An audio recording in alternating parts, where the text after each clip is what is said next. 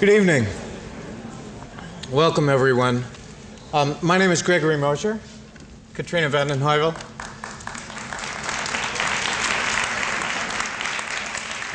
Tonight is, as you know, you're here to hear a conversation with Arthur Danto and Orhan Pamuk. This is the first of more than a dozen events having to do with President Václav Havel's visit to Colombia and to New York City this fall. Inspired by his life as a playwright and as a president and as one of surely the great citizens of the 20th century, we've organized a whole series of symposia on various art forms and citizenship. Tonight, of course, is literature and citizenship, and we're thrilled to have both of these men with us. We have a series of partners for these events. Tonight is The Nation and the Harriman. The Harriman has organized a dazzling series of events later in this, and I urge you all to go to the website, which is on the program tonight, and to check it out. It's a really special day that the Harriman has organized. Before I have ask Katrina to introduce Arthur Danto, I just want to say that some of you have probably noticed that on the back page of your program is the host committee for the Havel at Columbia visit, and on it you will see the names of Rose and William Styron. I'm sure you all know that, or almost all of you must know that Bill Styron died yesterday, and I think it would not be inappropriate just to take a very brief moment and just remember Bill and his great contribution to American literature. So.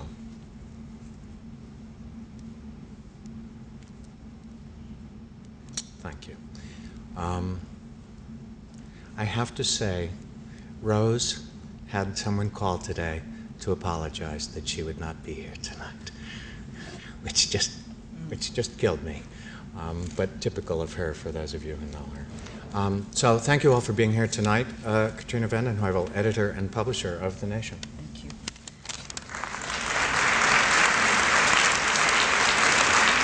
Thank you, Gregory. It's an honor for The Nation to be part of this evening.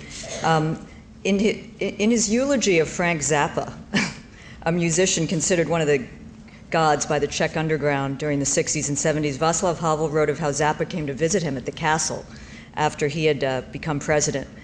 And Zappa wrote, Havel probed me about the negative and positive aspects of the velvety path we had chosen for ourselves. And Zappa was fascinated, and this is the theme of our evening, and excited by the idea that an artist would write a paper as a political act. Maybe he was thinking of Havel's extraordinary essay, The Power of the Powerless, and of Havel, essentially a literary man who'd fallen into a political situation, but who always kept his priorities straight. As he once said, and I think something Gregory would respect, Havel said, if you want to see your plays perform the way you wrote them, become president.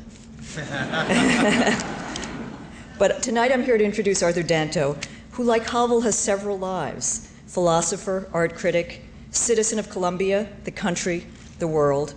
And indeed, Arthur Danto occupies a unique position in American culture.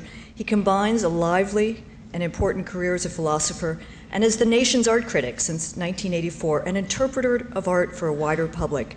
When you're with him, though, you don't feel like you're with a statesman. He has too much of a sense of merriment, a sensibility of perpetual curiosity, not a trace of pomposity. When Betsy Pacoda, then the Nation's literary editor, called to invite Arthur to be the magazine's art critic, Arthur described it this way, quote, it was like Lana Turner being discovered at a soda fountain.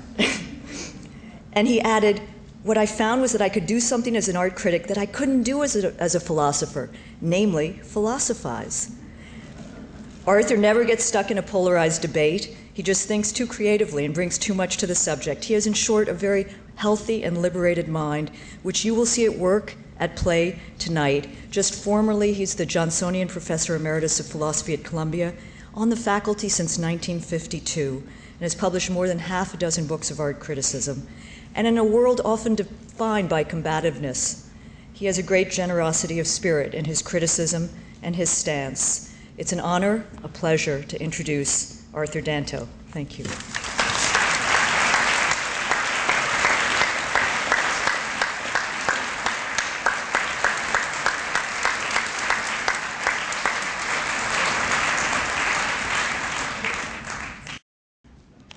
My immediate task is to say something about my partner here, Orhan Pamuk, and I'm going to try to do it a little bit by using his own language, or at least his own mise en scène. The concluding chapter of Orhan Pamuk's Istanbul, Memories and the City describes what the title of the chapter calls A Conversation with My Mother, but which in fact narrates a running battle between the author as a young man and his mother over the question of what he is to do with his life. The point of contention is whether he should be a painter, which we, who've read the book to that point, but not his mother, know has already been decided by him. In the end, his mother tells him, you're going to have to find a way to finish university. You can't support yourself painting. You'll have to get a job. After all, we're not rich like we used to be. And she adds, this isn't Paris, you know. It's Istanbul. Even if you were the best painter in the world, no one would pay you the slightest attention. In France, she says, wittily enough, when they say someone is a great artist, even the water stops running. Here, on the other hand, a painter who leaves school and spends his life at his mother's side ends up either drunk or in the nut house. The comedy is that he's already given up painting, for which he has, he feels, but a limited talent. But he's also effectively stopped attending the program in architecture in which he's enrolled. When the arguments get too heated, he slams the door and goes for long nocturnal walks in the city. The chapter's like a play from which one can deduce the author's life so far. The play ends with an astonishing speech. The book ends with an astonishing speech.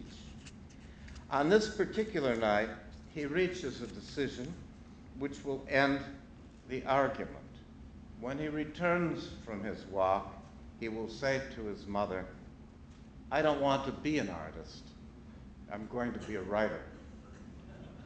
This has the ring, I felt, of Joyce's last line in Portrait of the Artist as a Young Man, which we now know is what Istanbul, the book, has been all along. We all know the line, but I'll read it. Welcome, O life. I go to encounter for the millionth time the reality of experience and to forge in the smithy of my soul the uncreated conscience of my race. Why the speech is astonishing is that nothing in the book is even hinted at literary ambition, which the book itself fulfills. The intricacy of the relationship between his life, his art, and his world explains, I think, why Orhan Pamuk's writing has been so magnificently received. So please welcome Turkey's great novelist, essayist, and homme de lettres, Orhan Pamuk.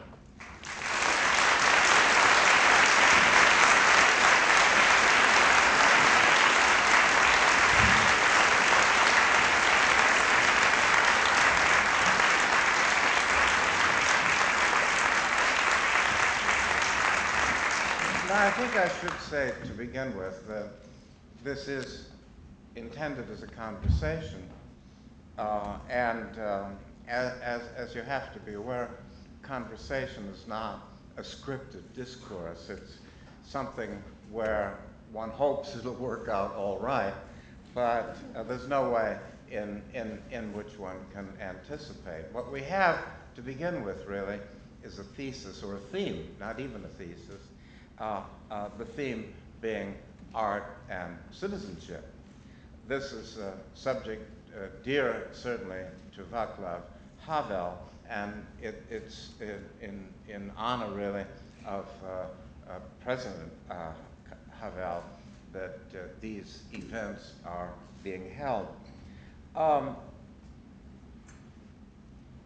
I think my difficulty, and I'll just say this flat out, that I'm not at all clear I'm really not clear about the conjunction. I think I have some ideas about citizenship, I have some ideas about literature, but literature and citizenship is something I think I don't totally understand. That is to say, the conjunction baffles me either because there are too many conjunctions or there isn't any at all.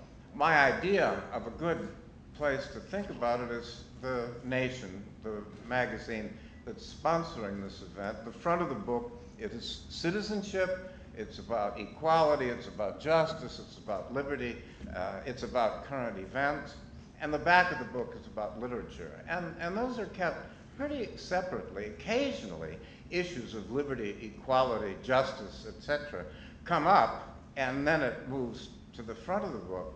For the most part, there's not much of a connection between how the nation thinks about literature and then how it thinks about the world. But possibly, and this is what I want to bring up for Orhan Pamuk to respond to, possibly I take, or maybe I should say we take here in America, the concept of citizenship much too lightly. Maybe in what used to be Czechoslovakia and possibly even Turkey, the idea of citizenship is far more fraught, and the idea that citizenship and literature are hand in glove might conceivably suggest itself to someone who, like Havel, has been a high administrator, the highest in this country, and one of the leading playwrights of his era. So I'd like just for Orhan to respond to that predicament of mine, at any rate, on the idea of citizenship and literature. Well, first of all, this citizenship and literature, I think it's a new version of the old-fashioned politics and literature. And then, of course, we don't say that. That's a bit too old-fashioned. So we say we find a more, say, up-to-date, civilized, and perhaps a framework which is more moral. And then, and I understand the desire to say art and citizenship. That is essentially the link between moral duty of the author or the artist and the connection between that moral duty and the nation, the citizenship, whatever it is. I believe in it, but then the urge to make political comments, to be angry, to say the unsayable, to be critical, I think that doesn't come from oh, you look at your passport, oh, I'm a citizen, oh, so I have a moral duty. It's not like that. I think we legitimize or put in a nicer frame, we develop a rhetoric that is more acceptable and more prestigious, so to speak, when we refer to our political discourse and legitimize it or even put an aura around it by saying it's my citizen, it's due because I'm a citizen, I accept this, I say this, so forth and so on. Or at least, again, I think I agree or disagree that the American sense of citizenship, in fact, is much, much, much more developed and full of moralistic duty or obligation than of mine. Turkish citizenship is you're a slave to a state, and there is no duty that you have to do your military service, and that's it. That I don't feel a very strong moral obligation. Rather, on the other hand, sometimes I'm outspoken, but not because I feel I'm a citizen here and these are our rights or this is our legal system. This is where we all. These are the core of our beliefs. No, that it's simply that you see things, you get angry, and then you say, oh, okay, I don't have to say this once. You can't say it. You don't want to say it. Second time, you don't want. Then at the third occasion, something happens, and you say it. And then And once you say the unstable, then everyone is shocked. Everyone is looking. You're all by yourself. Then look, that's not. And then you try to, in order to protect yourself, try to develop a theory, a sort of a comparative political theory that legitimizes your position rather than being seen as a mad or a rabid mad person who's looking for trouble, a troublemaker. Yes, this is my citizen's duty. As a citizen, it's my duty to say, you're right, you're wrong, sir. So I think that political instinct, the critical mind that from all the artists and writers I have known, actually do not come from our passports, from the state that we bow our heads to, but rather from a more instinct of truth. Fury, anger makes us what we are, in fact. That's how I feel.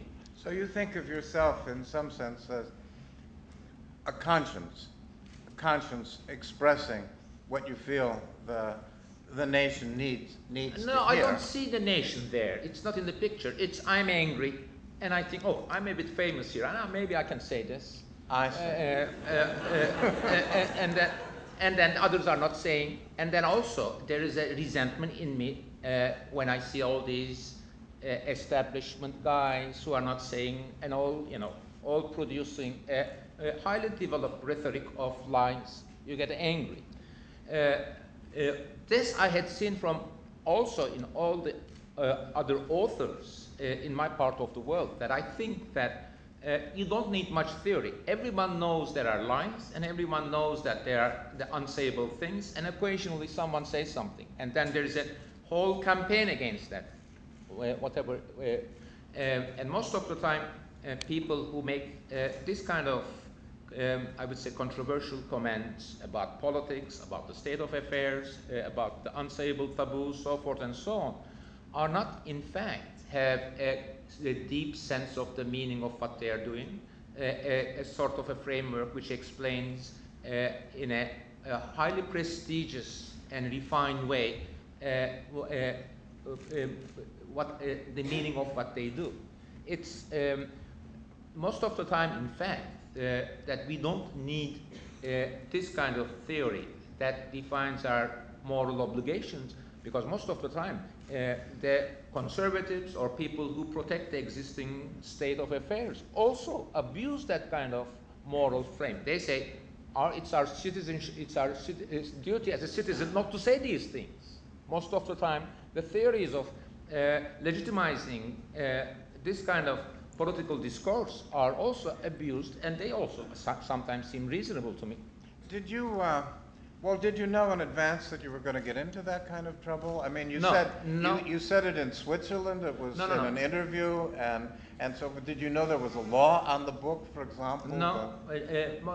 Most of the troubles, I frankly think, that I had in the last three or 4 years, and are really about jealousy, resentment, very personal. It's not, and it's sometimes the things that you say someplace, even more radical, no one notices, and there is an accidental quality to it. But I don't think anyone can predict what will happen, and that's the damning side of it, that you do an interview, say, to a German newspaper, then you don't even, that was a fine interview, there was nothing provocative in it, you even forget about it. Then it's badly translated, it's handled in such a way that you find yourself in a position that, you made a very strong political statement. Yeah. Or the other way around, you think that you go home and I said, today I made a very strong political statement, and there's nothing in the newspapers. Nothing in the newspapers. I was struck. Katrina was talking about this woman who's archaeologist. I don't know how you pronounce it. C-I-G. How would you pronounce that? Sig? C-I-G. Yeah. Mm-hmm, yeah. At any rate, she got into difficulty over talking about headscarves. Yes, so many people get into trouble. Exactly. That woman probably did that day when he made those remarks, went home and did not even think of that he may in fact in trouble.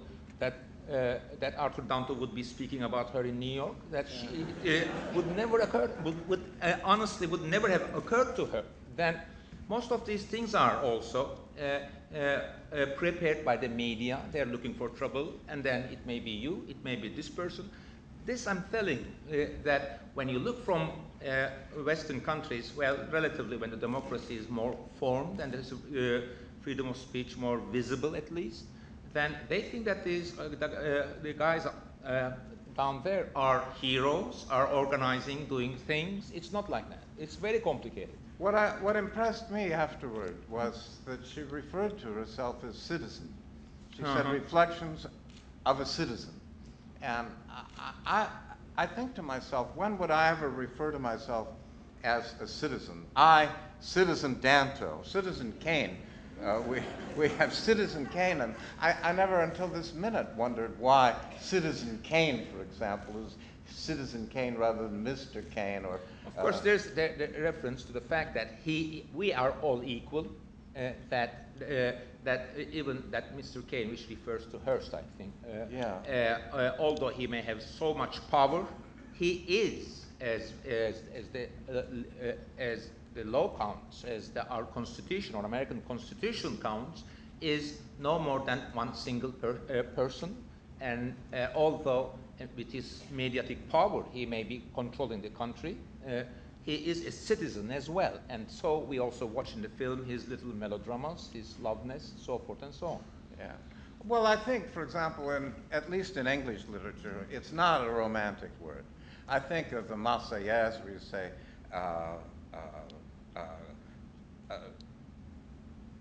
citoyen, citoyen, marchons, marchons, consomme, etc., etc., etc. Allons, enfants de la patrie. We don't have citizens being used, aux armes, citoyens. You couldn't easily get away with that, I don't think. I agree. But again, citizenship, or I would say the rhetoric of citizenship and putting it on a pedestal as a political liberating force is just a new thing in my part of the world, where in fact a citizen means that a person who has to obey and be a slave of the state in fully, rather than a person who has his or her rights and demands that the state serve him, do things for him. No, it's the other way around.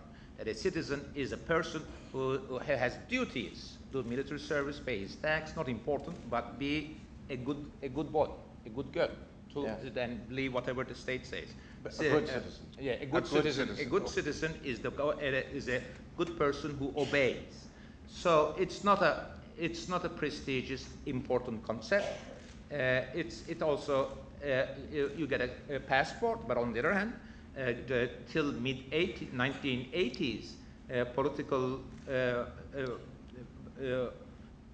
dissidents could not get Turkish passport because they were afraid that if they would leave the country, talk bad about trash their country, so they will never get even the passport. Could you explain a little bit? I'm just baffled, so it's more a matter of enlightenment on my part. But why? I mean, everybody evidently admits that there were lots of Armenians who were killed. 1.5 million Armenians were killed. But it's as though they say, but we don't call that a genocide. Then the question would that because it's if you say I'm the only one who talks about 1.5 million Armenians slain or killed or whatever, deported, and the rest of it, you wouldn't have gotten in any trouble. It's when you called it a genocide that you got into trouble. No, it was not like that. This is a subject that I'm really uncomfortable about. Yeah. In fact, that because of that, perhaps I may have talked about it. That I thought that it was one of the essential taboos of the Turkey's democracy, and I thought that it should be only talked about, and I just talked about it in a very casual manner, without having a political agenda, without the intention of making a grand political comment, and the way of that taboo was really high beyond me. and also the details of history, horrors of past. These are things that I should never address lightly.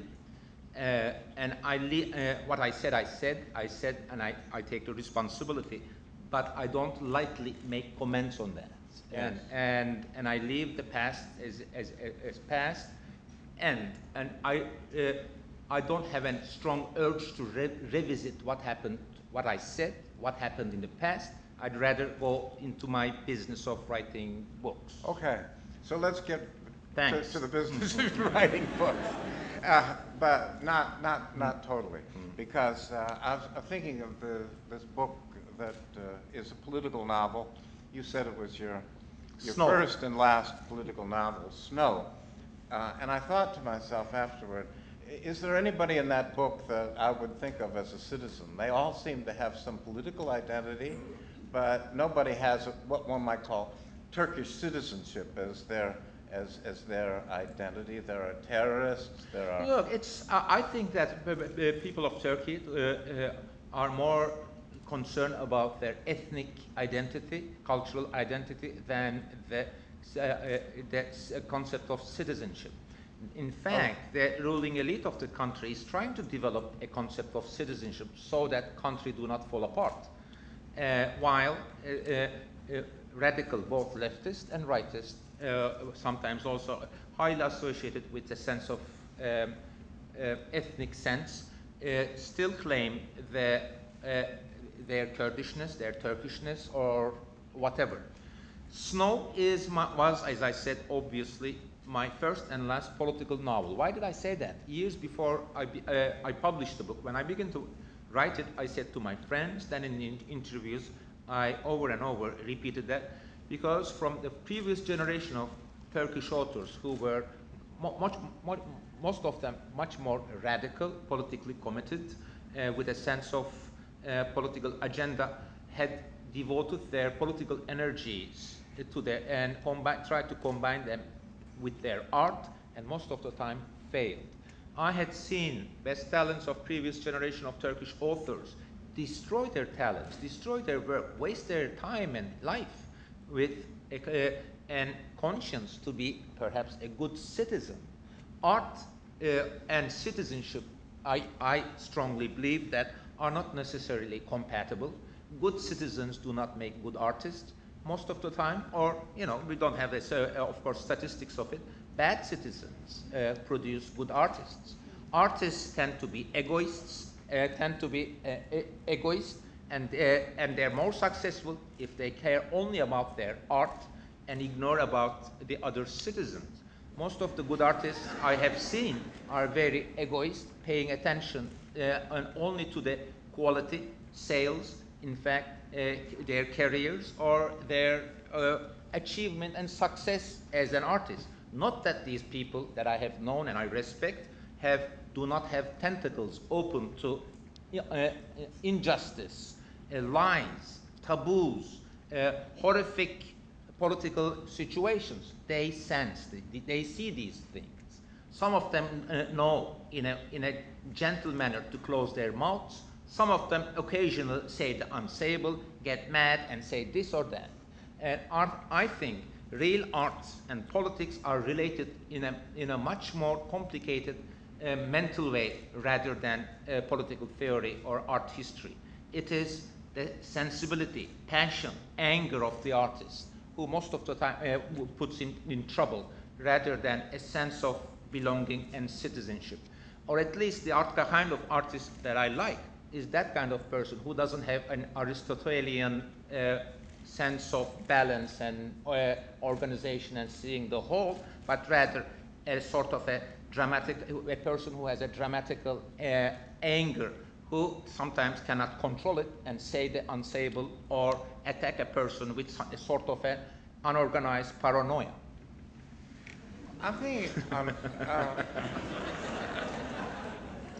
what I'm trying to do just at this moment as you're talking is to think if there's anything parallel here, for example.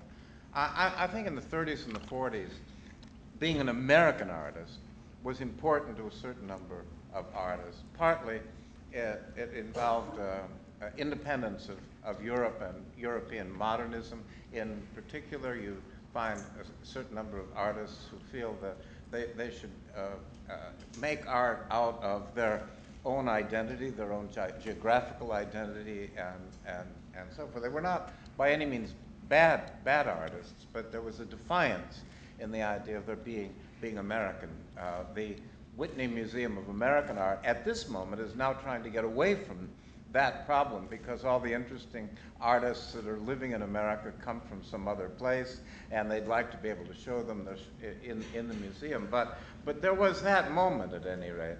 And I just wonder whether national identity, seeking a national identity in Turkey, wouldn't have some parallel preoccupation. That is to say, you're not accepted as a world artist, so we will be Turkish artists in that way. Okay, I was reading critical essays that Edgar Allan Poe wrote years ago, and then there was this sort of an, I wouldn't say a feeling of inferiority, but it's obviously that for him, that just the fact that some British author wrote it was enough to accept this or that idea.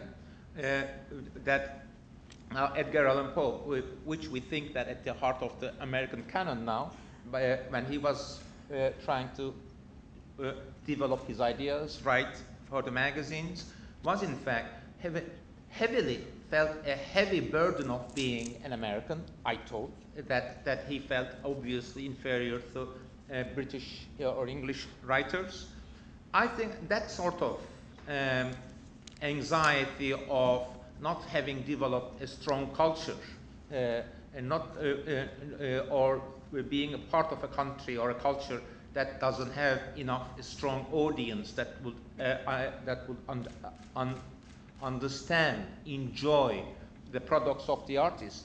These are common things when the nations that are at the periphery or not at the center of the world have.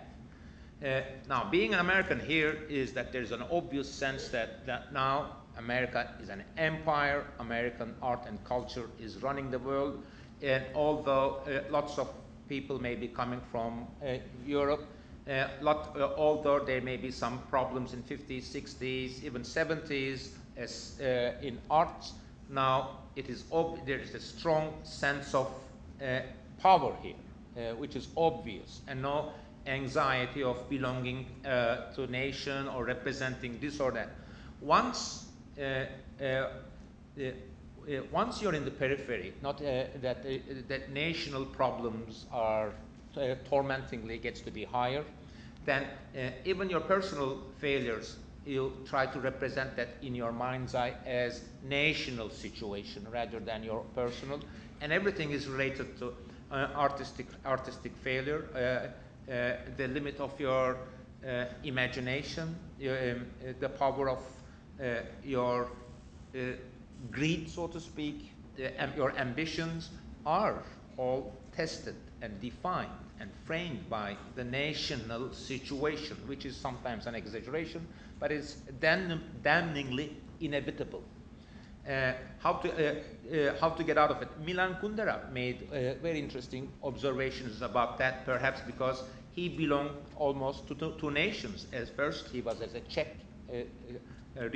Czechoslovakian citizen. He had this narrowness. He had a very sarcastic, sometimes mean sense of belonging to a small nation.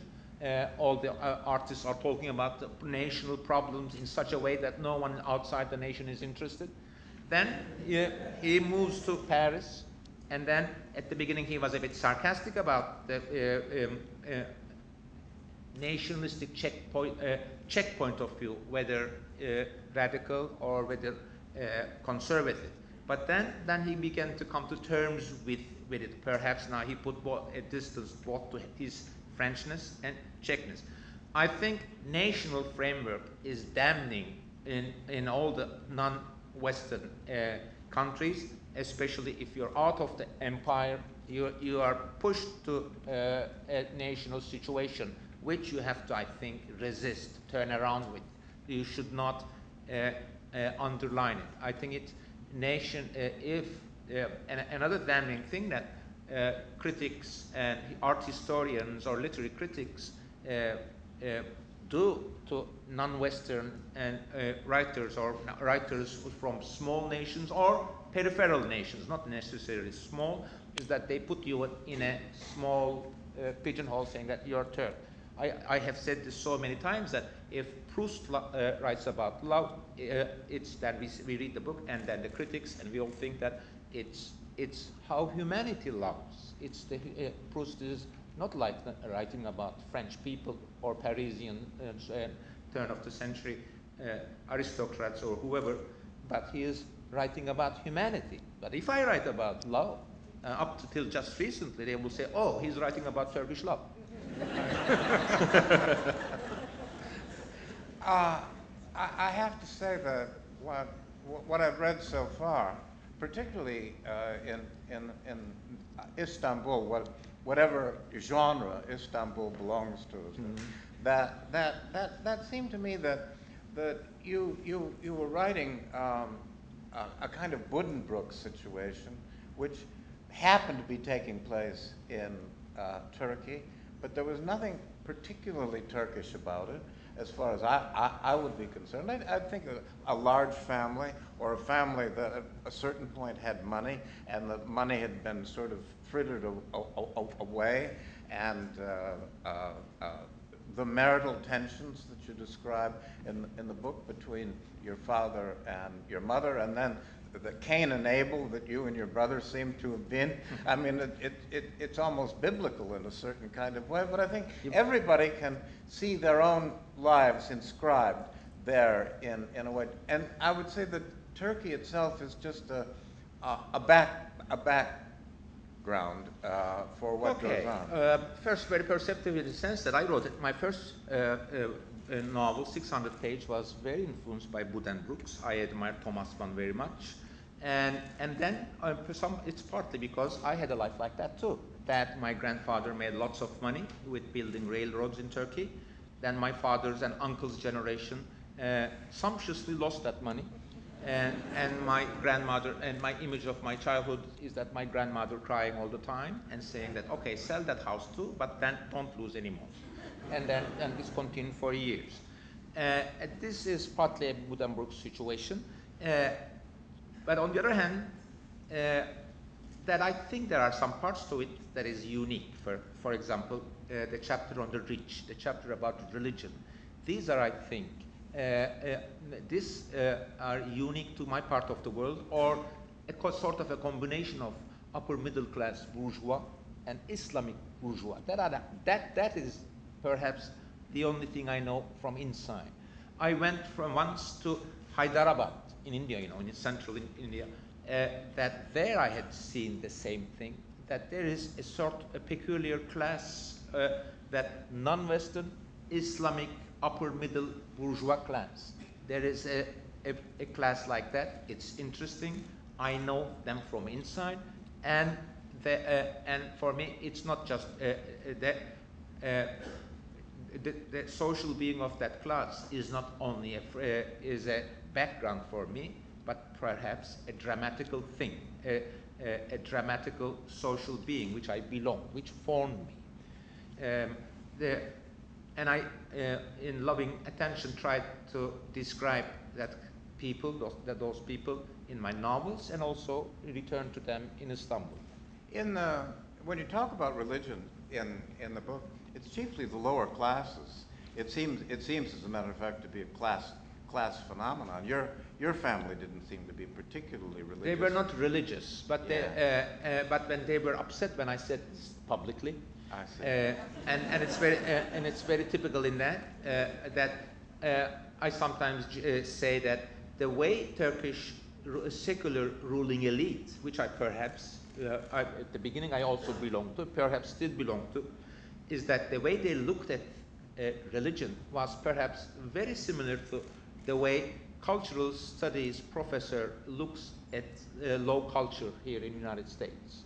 That it is something they are not very interested, but it is something they have to respect and understand to understand what's happening in this world. And in fact, and it's also something you do not talk openly in a very mean way about, because it's also an insult to people to do that. Yeah.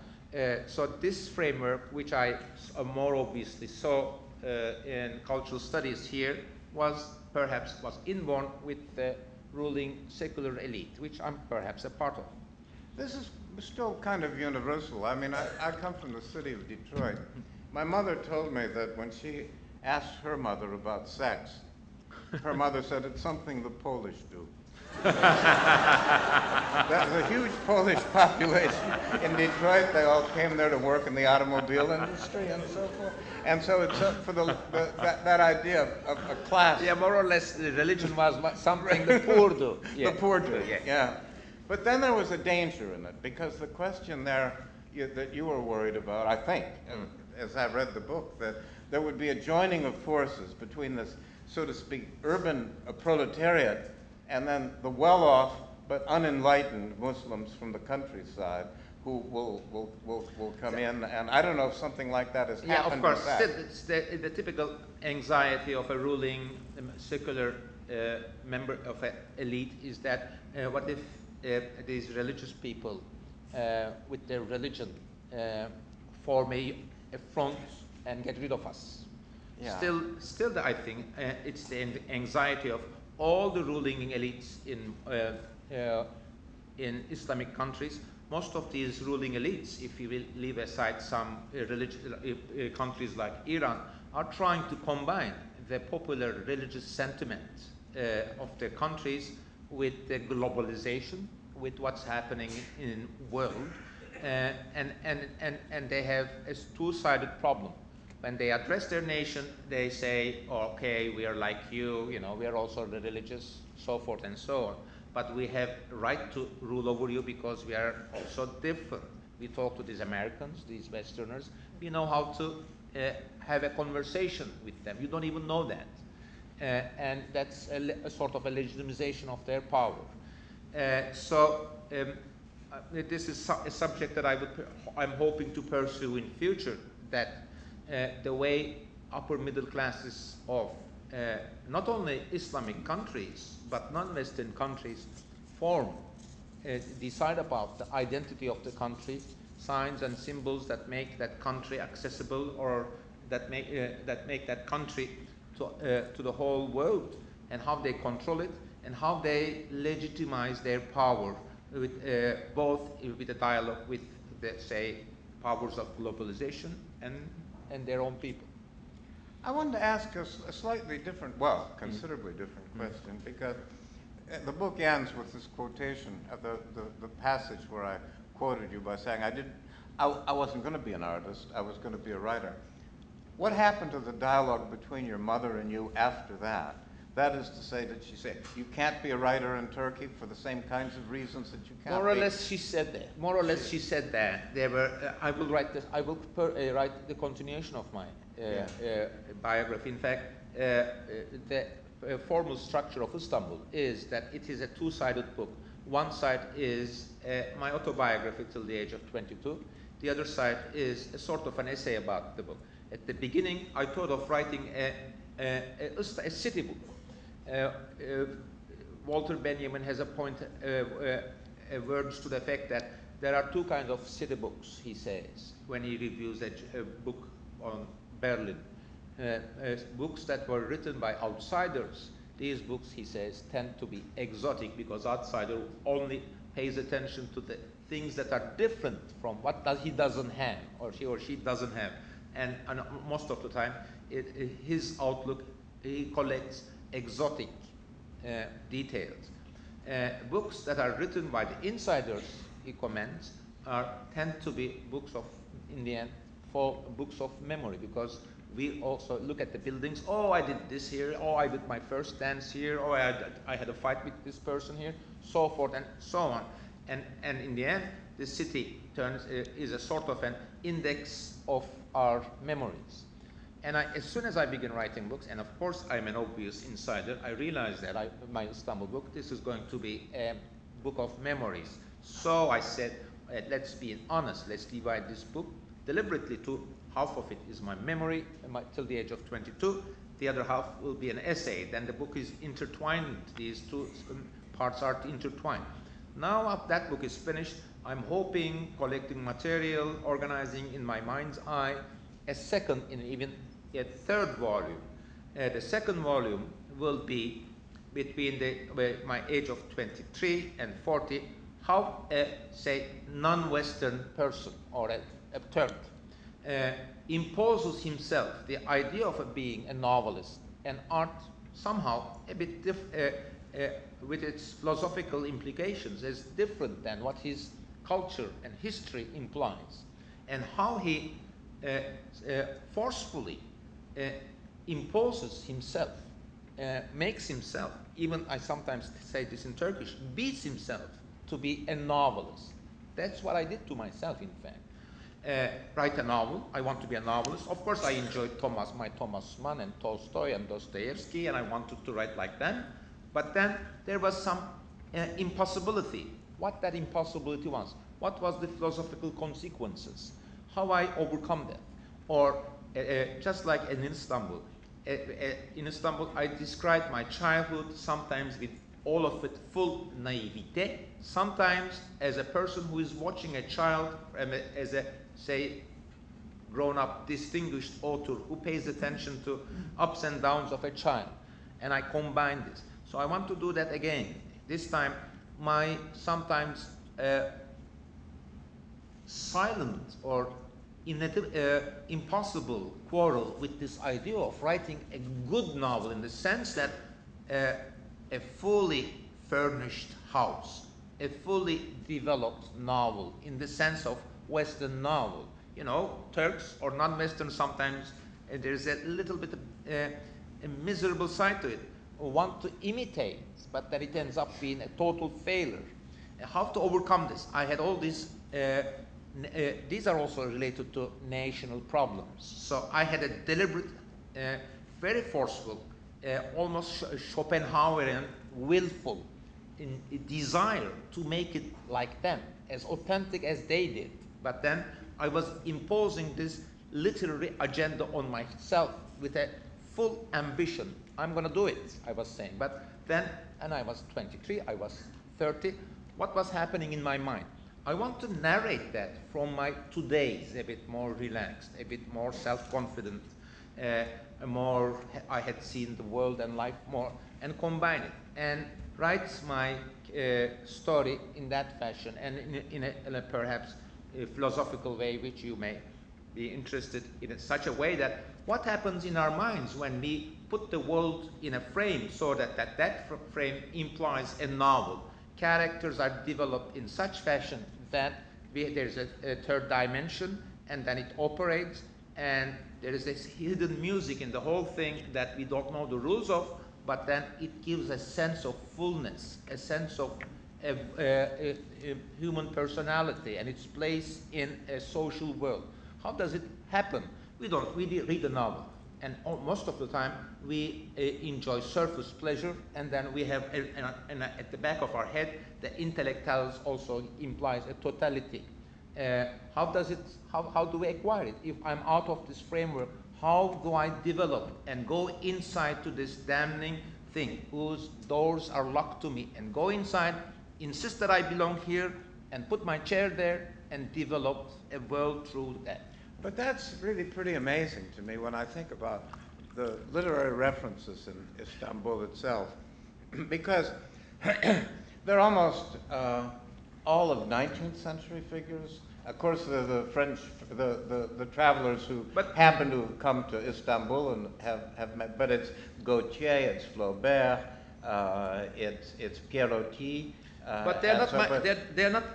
These people did not influence me. They couldn't have. Yeah. Mm-hmm. They couldn't have.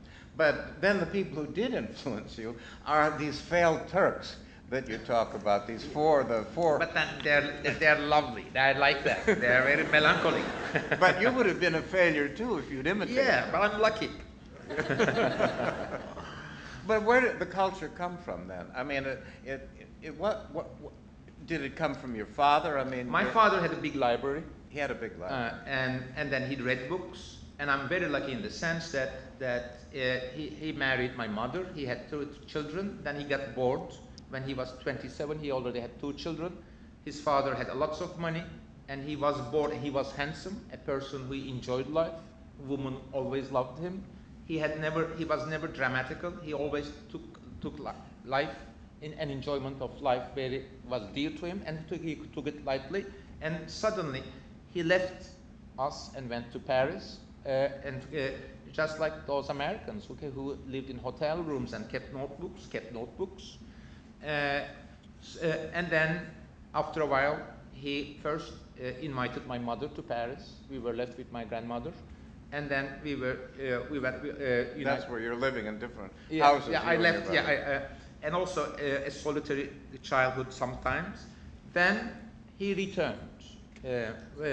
Not a very happy marriage, but he had all these books. He had. That'll bring him back every day. And then he used to buy all these Gallimard books, and then for him, the heroes that I have to imitate, or the heroes, this was very important for me, that like a Turkish upper class or an upper middle class person, the heroes for him were not religious saints or pashas, but Jean-Paul Sartre and André Gide, and he had all the Gallimard, Sartre and Gide books at home, and he used to talk about that.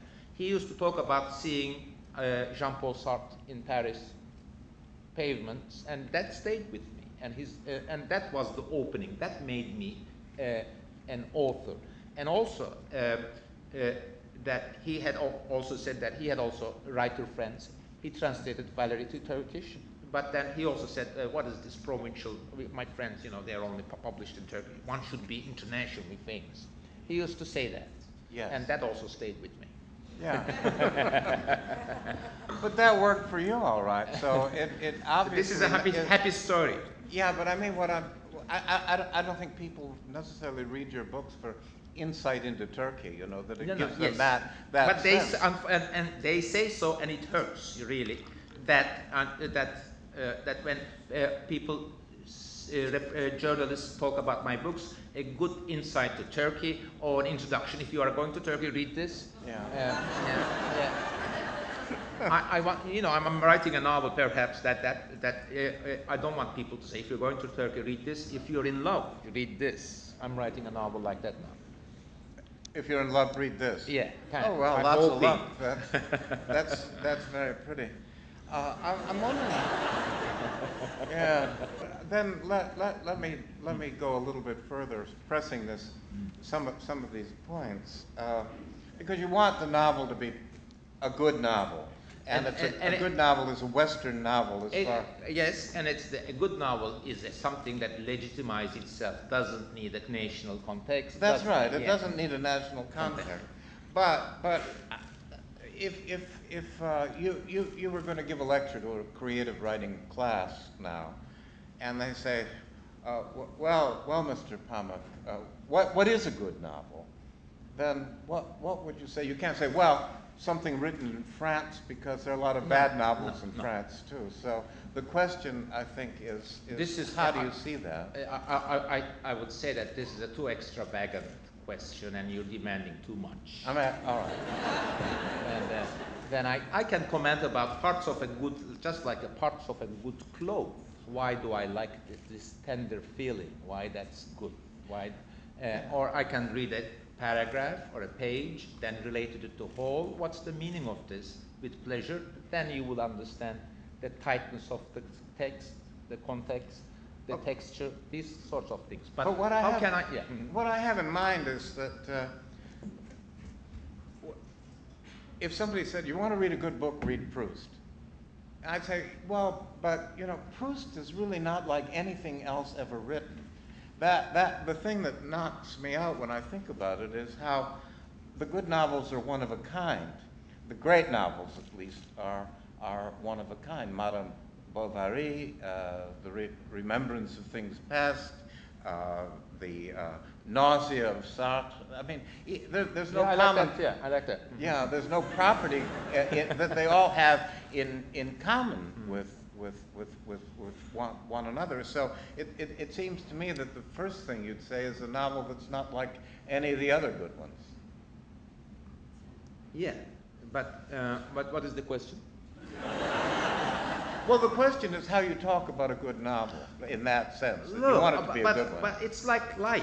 That it's like or it's like a beautiful woman. Then how can you say what are the qualities of a beautiful woman? Maybe there are some qualities, but then most of the time that it's sensual pleasure, that you know it and then you don't know why you enjoy it, but you don't know why you enjoy it. And then of course the intellect demands that you put it that and explain that. Yes, I understand, but it's so vast, the novels, the good novels, that it's I'd rather enjoy them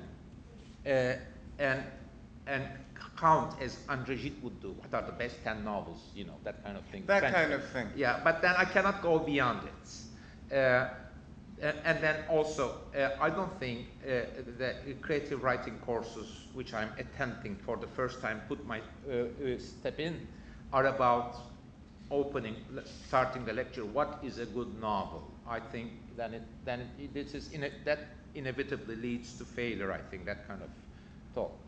I think we have to talk about good novels we like, and then why we like them, and not necessarily we even agree why we like them. I think, and most of my instincts are not about why I enjoy a book, but my instincts, most of the time, I enjoy a book and I want to keep it hidden inside me. The conversation with a sensible, distinguished person about the pleasures of a book is, I enjoy that very rarely in life, perhaps because I live in Turkey, but partly because that I felt a sort of jealousy when I come across a good book, and I have a sense of identification with the author, and a sense of, even an extravagant sense of, that I may have written this book. That sharing that pleasure with others sometimes spoils it. And again, perhaps, why do I remember him tonight so much? André Gide said that in his diary, said, some of my best thoughts are broken down if I want to communicate them. My feeling about, I think if I were asked about what makes a good novel is, it's a novel that gives everybody a metaphor for their own lives. That is to say, I think, for example, that Anna Karenina is about me, though I'm of a different gender and so forth, but in a certain important way. Anna Karenina is about me, and Proust. I am also the Duchesse de Guermantes, and I understand. That is what seems to me to be the greatness of a great novel, and that you can fit yourself into it. Henry James would be my great novelist from that point of view, because I think he tells me he gives me metaphors for my life, or has given me metaphors for my life. Then now that you have ventured into that, I will say my point of view too. That I think that it's not the metaphor, but that a sense of fullness, that our role in this world, it has a meaning, that the world is full and total, and then the stories and our place in it is represented in such a way that we feel a mental satisfaction to belonging to a fully satisfied world. The meanings, our deeds and actions are given a meaning which we do not actually enjoy as we live them. In the novel. In the novel, we have a full sense of a more fully satisfying sense of the meaning of our daily actions and deeds. Novels are plastic or elastic things which go between the general statements, general theories which religion addressed for so many years, and particular things that we do in life. That we look at this bottle, and then we have a general concept about meaning of life, about religion, very general things. And a good novel goes between this particular thing and the general idea very fast like that. I think Dostoevsky was great in that even the minute little things of daily life in his dramatical scenes reach to a level of a fully satisfying meaning, not in the world of things, but in the world of ideas. I think we read novels to have a sense of that objects that surround us are related to a general sense of a general meaning. The novelist's duty is to describe objects and action and deeds in such a way that all of the hidden ropes or hidden relations between the things and general meaning of life are more obvious. Yeah, but they're also something that you can fit yourself into in some kind of way, even though it's a different century and a different culture and a different language. You can fit yourself into it. I mean, one of the differences between novels, thinking of it that way, and religion, since you brought that up, is religion seems to me at any rate one size fits all. That is to say, there's nothing particular about me. We're all alike in the eyes of the Lord, and we just do our duty, and maybe citizenship is like that as well. Yeah. I think that novels are taking the part of explaining the daily life to us citizens. This was the duty of the religion, but the secularization of the modern world makes us hungry for more novels, because that novels gives a meaning to what we do in the kitchen, what we do in the street. These are things that religion, in its religion cannot address that directly. The palpability of daily life, its full colors and its full presence cannot be approached by religion.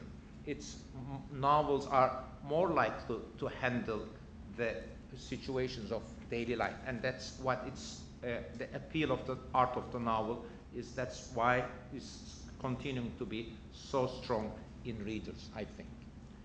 I want to ask you a little bit about the real writer that you mentioned in Snow, the poet, whose poetic gift returns to him in Ka. All of it, he's been possessed by outer voices, so to speak. That's right. And what I wanted to know was, is that a natural, normal way to think about poetic creation? That I feel a poem coming, and then that's Coleridge. That's Coleridge, right? But right, so it is. That you even mentioned the stranger from Porlock and so. But basically, I mean, is that the way? Let's say you're, forgive me, a Turkish poet. Then you say a poem hasn't come my way for a long time. Okay, of course. Look, I wrote poetry for 8 months or something when I was 18, and I was pretty successful by Turkish standards. I managed to get my poems published in best magazines, and I understood partly, or I perhaps fancied that at that time I understood the idea of a poet, a person who is possessed, deliberately possessed by powers outside of himself, herself. It's of course a romantic representation of what the poet is doing. Most of the time what I was doing is with what perhaps Philip Roth says in one of the Zuckerman novels, I was playing the words around. I was turning the sentence around. I was turning the words around and looking what's happening here. It's fun. The evening is cool. Cool was the evening. I mean, something like that. And smoking a lot. And I like that. And I was also developing a self-respect because of the time that I was giving to this empty page, the time and devotion that I was giving to this poem or bad poem or a good poem, and this concentration and an imminent belief in the beauty of the thing that I'm trying to produce these slowly and slowly, I was making myself, not only making myself a poet, but making myself, teaching myself this ethics of artistic devotion to the page. But then there was an authentic honesty in me, which said, this is not me. I can't be a poet. Although I published... You could write poetry, but you couldn't be a poet. Yeah, it's something like that. And although I published and showed to my friends here, you know, I published in the best magazine, what about that? I did this kind of thing, but then I stopped. And I said there was some dishonesty in it, I felt. That perhaps I also socially lacked the flamboyance or extravagance of the poet. I was a bit nervous. And nerd like that. But that seems also to have been that your situation as a painter. So you obviously found deep satisfaction with the novel. Yes. This is you, right? There's obviously no I'm problem there. at this point of authenticity and so forth. I write with, I'm a patient guy. And then I write slowly. I like to be around my table, works 8 hours, occasionally randomly get out of my table, pick up a book and begin reading it, and return and continue, not necessarily be influenced by what I read. But I also feel that now this is a paragraph that I'm a very happy person in the sense that for the 33 years, this is what I've been doing. And I haven't done any job in my life except this one here at Columbia, being a pilot. that my father paid me till the age of 30, pocket money. It's something that is relatively dishonorable, less dishonorable thing in my part of the world, in Turkey, than say in West, because you know my father wanted to be a writer himself, a poet himself. So he understood, and okay, here's some money. I don't think Proust worked in a flower shop. Yeah, okay, I understand. Yeah. But then he had his money. That makes a difference. Makes a big difference. I was asking money, from my father, and I was embarrassed in ways to say that. So what are you doing? I'm writing a novel. There was no novel. That kind of thing. But on the other hand, I feel very happy that I haven't done anything in life except read and write. Maybe we should end it there. Yeah.